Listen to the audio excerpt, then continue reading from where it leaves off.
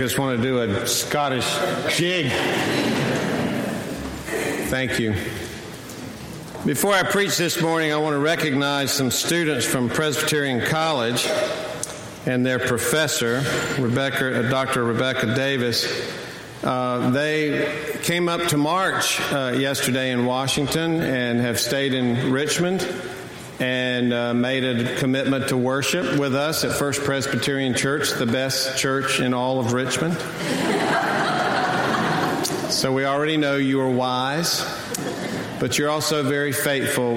Rebecca or Becky, would you raise your hand or just stand? This is a colleague of mine who worked with me at Myers Park in Charlotte and went on to teach. And I'd like for all you students, if you don't mind, to stand up and let us welcome you with an applause this morning.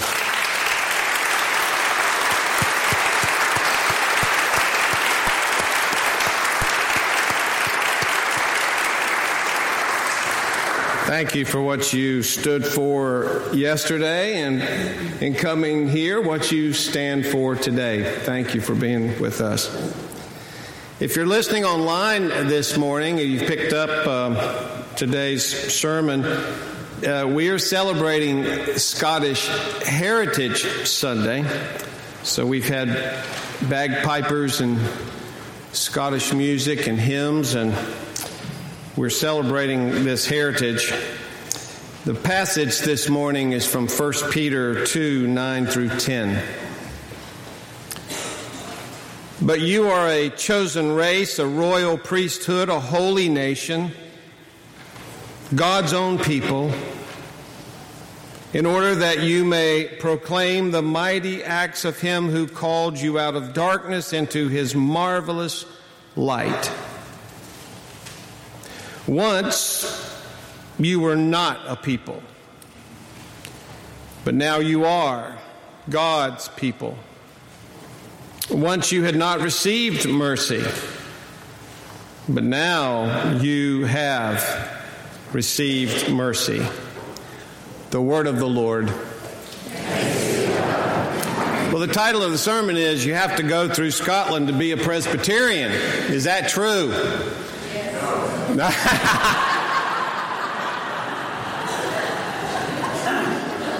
Boy, we're divided everywhere as a nation this morning.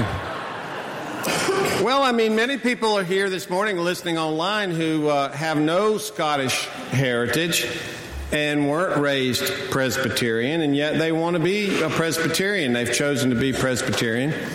And so do you have to be Scottish to be Presbyterian? In the truest sense of the word, no. And yet, in a sense, in order to be Presbyterian, I'd have to say we've all got to go through Scotland. One way or the other, we've got to go through it. The Presbyterian Church was founded in Scotland, and thus the kilts and the tartans and the shortbreads and the bagpipes. Scotland is the motherland of the Presbyterian Church, or Kirk, as they call it. Catherine and I have been going back and forth to Scotland since 1999 when we did an exchange in Stirling at the Church of the Holy Rood. We lived there a month. We took our children. We traveled around the country. We've been back many, many times. And when I left the church on that after that month, I said, what's not to love about this country? You're the mother country of the Easton family of the McIntosh clan. You're the mother country of the Presbyterian Church. You're the mother country of the game of golf, dear to my heart. And you're the mother country of Scotch whiskey, which some tell me tastes really good. One day I may find out for myself.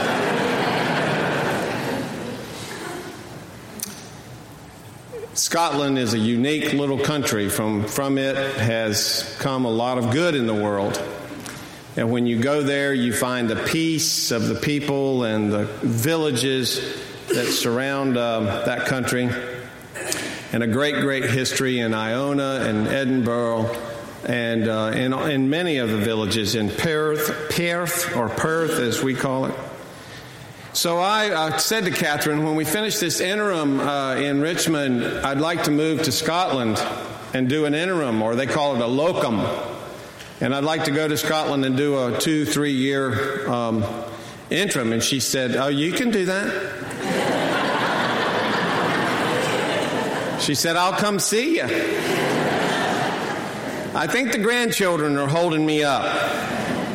But needless to say, Scotland is dear to my heart for many, many reasons.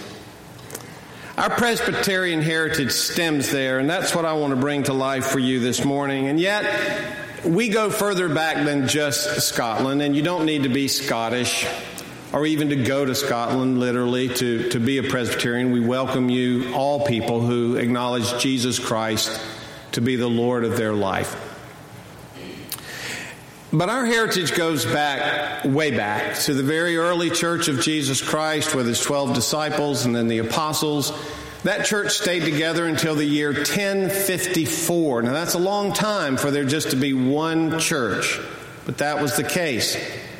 Until the Great Schism, where the Eastern Orthodox Church split off from the Roman Catholic Church for lots of political, economic, and theological reasons. The church divided. Empires were driving the train. And as time passed, the Roman Catholic Church grew in wealth, it grew in political power, but it also grew in corruption. The Catholic Encyclopedia, so this is a good source. This isn't a Protestant encyclopedia talking about the Catholic. The Catholic Encyclopedia itself has this written about this period of time. Political power, material possessions, privileged positions in public life, the defense of ancient historical rights, earthly interests of various kinds were only too often the aim of higher clergy. Corruption crept into the church, and there was mistrust by the common people. Heretics, if you disagreed with the church, were burned at the stake. And then in the 16th century, it finally came to a head. The Roman Church was selling indulgences, meaning you could pay cash for an indulgence in order to remove any sin in your life or obstacle to heaven. So you could buy your way to heaven.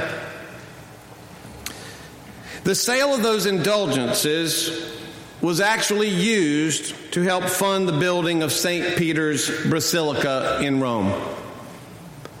So you can feel the tension and the contrast. Off of the backs of sinful people, indulgences were collected and even required, and then this elaborate church, the most beautiful church in all the world still today, was built from the sales of those indulgences. This created a great problem.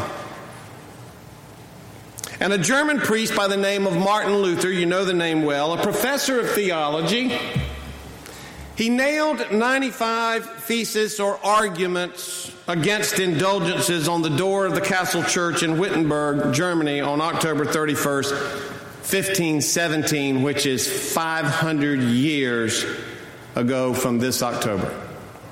Now, when you nail things on a door in Germany, you're actually posting a flyer that says there will be a debate here at this church on this topic. So it's not quite as dramatic as it may sound to us. He posted a debate. And if you go to Google and actually Google Luther's 95 Theses and read them, they are very, very boring.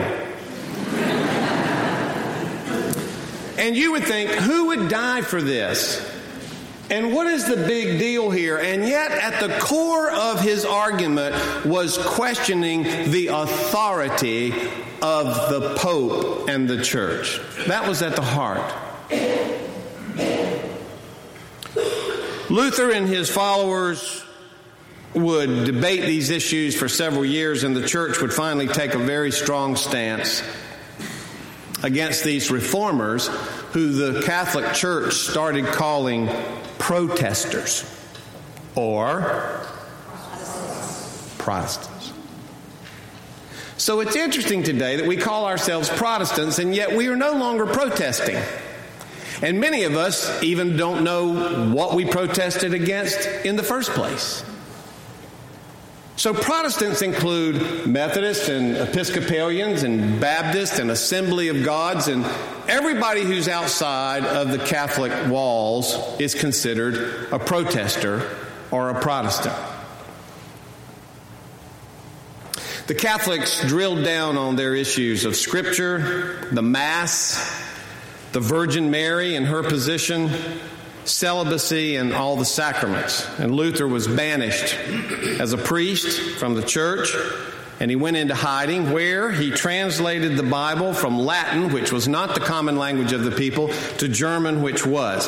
And then the printing press, much like Facebook, came along to say, this is now available to all people. It was a perfect storm for a revolt and a movement. Sometimes the right people are in the right place at the right time with the right stuff when you read your history. And so was true for Martin Luther. People began to read the Bible for themselves. They began to see, what does it say in here versus what do the priest and the Pope tell us from the top? But the issues of the Protestant Reformation were more than theological. They were socioeconomic and they were very political. And the movement spread and branched into many different arms. Luther in Germany, the father of it all, his argument was clear. Sola scriptura, scriptures alone, meaning we take our guidance and our discipleship in Christ not from traditions, not from ecclesiastical powers, but we take them from scriptures alone. The scripture began to have the power in the church. And therefore, we learn through scriptures that we are justified through faith in Christ and not through works. So you cannot buy your forgiveness with indulgences. And perhaps one of the most powerful themes of the Reformation was the priesthood of all believers, meaning there's not one person who is the advocate for all of us between Christ and ourselves, the need for a priest. We are all in Christ Jesus, therefore we share the priesthood. We are all containers of the Holy Spirit. This is written in Scripture. These theological themes were radical, extremely radical. Zwingli, another reformer, came along and said the Christian life should be simpler, and the statues and the pyramids should be removed from the churches, which they were from the early Catholic churches. They were stripped of the icons. Nothing in the sanctuary should distract you from the worship of God. No stained glass, so you're okay here.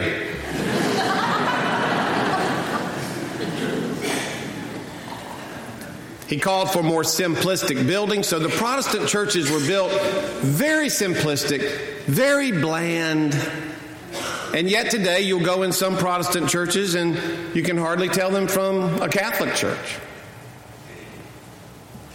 And all this was going on. Pay attention. All this was going on while St. Peter's Basilica was being built in Rome. It was almost like a match that was thrown onto the gasoline in the Protestant Reformation. John Calvin was a teenager when Luther was a man driving this train, and he grew up with the Reformation movement spreading through Europe, and Calvin ended up in Geneva. He was a lawyer, he wasn't a priest. So everything had to be logical and rational for John Calvin, and everything had to make sense. The term the Protestant work ethic came out of John Calvin's work in Geneva, where the whole city was run on Christian principles, including the government. And you could be punished for many things in Geneva, including laughing in church. I notice none of you are laughing. Now you are. You go to jail with me. Because why? Because this Protestant movement, this protesting we're doing is very, very serious business. John Knox, who was a Catholic priest and a Scot, so we're getting to Scotland, Has a long, very interesting story, even where he was enslaved for a period of time. And he ends up in Geneva, and he studies under John Calvin. He's already thinking about the Reformation, the Protestant movement. He's moving in that direction, and Calvin crystallizes that for him. And John Knox returns to Scotland and encourages through his leadership the Scottish Parliament, the government, to establish what he called Presbyterianism and banned and abolished Catholicism in the country of Scotland. There was a time where it was against the law to be a Catholic in that country. The word Presbyterian is interesting. Sometimes at cocktail parties or soccer matches or somewhere where I go, I don't go to many cocktail parties, but anyway. I kind of said that before I thought about it, which happens a lot. Okay, so I lost my train of thought. I'd go to these events, and people would say, "Oh, you're Presbyterian," and I'll say, "Yeah, I'm Presbyterian." So you believe in predestination? I've come to the conclusion that somehow they think that the word Presbyterian is the word predestination. And yet I can't preach on predestination today. It's too long of a topic. Interesting, too long of a topic. But we've been identified with that due to Calvin's logical theology. You can trace it through him. And so many people today know nothing about the Presbyterian Church other than they think they know that we're the only people in the whole country who believe in predestination. And so then you have to explain, well, most Presbyterians don't even know what predestination means. That's really not at the heart of who we are. There's a bigger, by that time they've already had another drink and left. The word means, presbyter is the root of Presbyterianism, and the word means elder. That's not very exciting, is it? So is it a church governed by elders? But think of this. How many of you are elders in the church right now? Any church, any Presbyterian church, raise your hand if you're an elder. Teaching or ruling elder. Becky, raise your hand. Right. Okay, look at those people. They should all be arrested for various reasons. But one reason would be, how could you possibly, in the face of the Catholic Church, proclaim ordination of a layperson who has not dedicated themselves to seminary and been ordained by the Pope and the Church? And yet we Presbyterians claimed, through Scotland, we claimed that when we lay hands on you and ordain you to ministry, that you rule and govern the church. Listen, folks, this was radical stuff. If you said, I'm a Presbyterian, you were making a theological and a political statement. I don't adhere to the Catholic Church and its corruption. In that day, we are a church governed by elders. Every time we do a service of ordination, I think how radical this is. This is crazy stuff. These people kneel down and we lay hands on them and they're ordained to ministry. That is the heart of being a Presbyterian. When you elect your officers next Sunday, that's at the heart of being a church that is governed by elders. So this was chiseled out. Not in Geneva. This was not chiseled out in Germany. This was not chiseled out in Rome. This was chiseled out in Scotland. John Knox, the Scottish Parliament, all of the followers of the movement established our order of government along with the Reformed theology of John Calvin and Luther. People died for this stuff. This was important. The priesthood of all believers, sola scriptura, sola fide. These were things people were imprisoned and died, and wars were fought over this.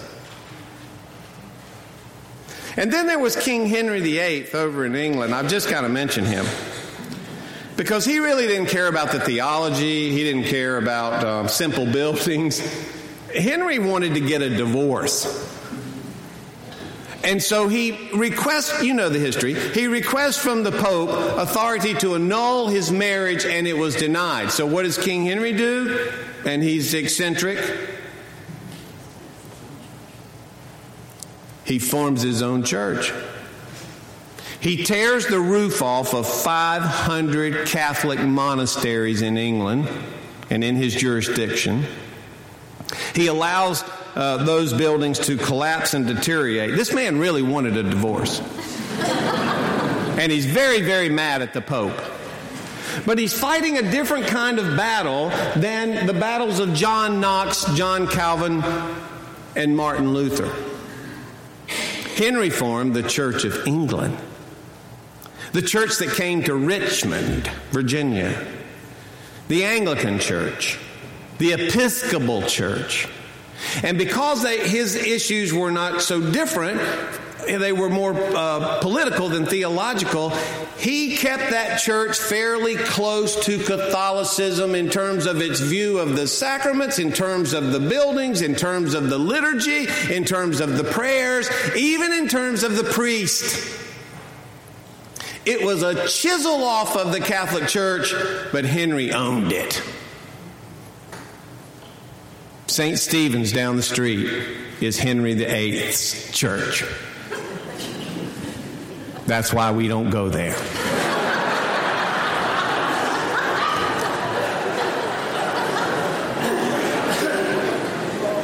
I'm just messing with you. I really am.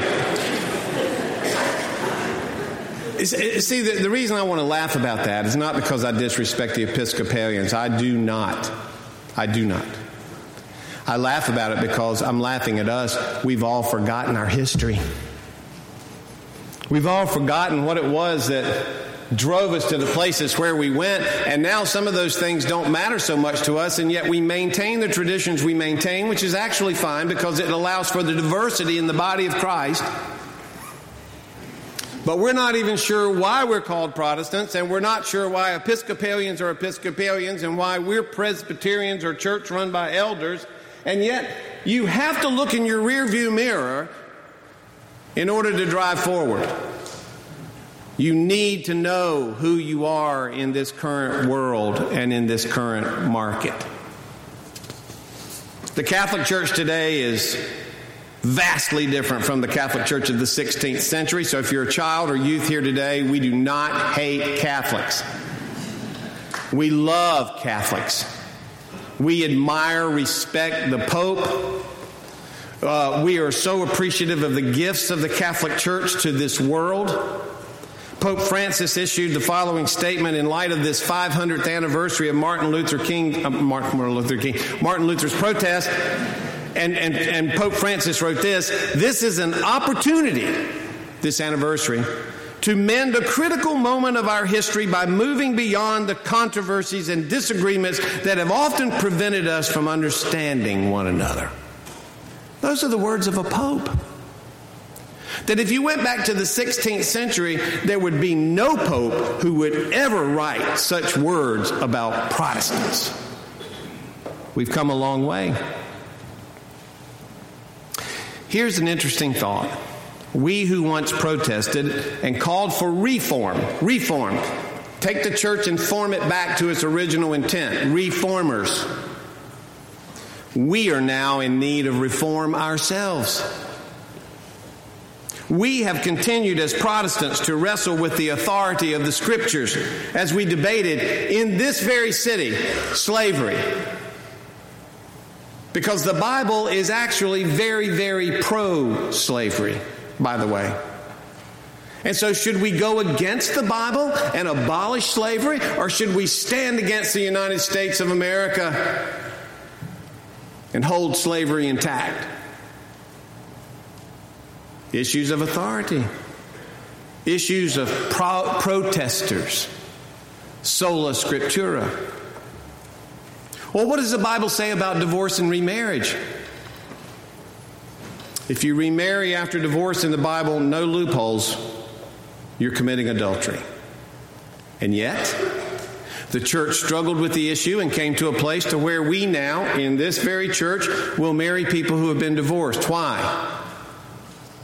In the name of pastoral care, in the name of knowing that love can be felt and had and shared again in life, in the name of resurrection, that dead things can come back to life. For a vast number of reasons can we say, evolved from the biblical understanding of the world, and some things have changed. Slavery being one, thank God. Divorce and remarriage another. But what about this one? The role of women. Yesterday's march.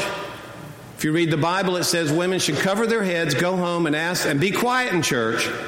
Go home and ask your husbands if you have any questions at all, and they will answer it for you. Good luck with that. But it's in the Bible. And so if it's in the Bible, why aren't we practicing that? Because we've evolved in our understanding of the role of women, because we now have ordained women to word and sacrament, because we have elders who are ordained, who are women. We have Sunday school teachers who speak. So what is this authority of the Bible?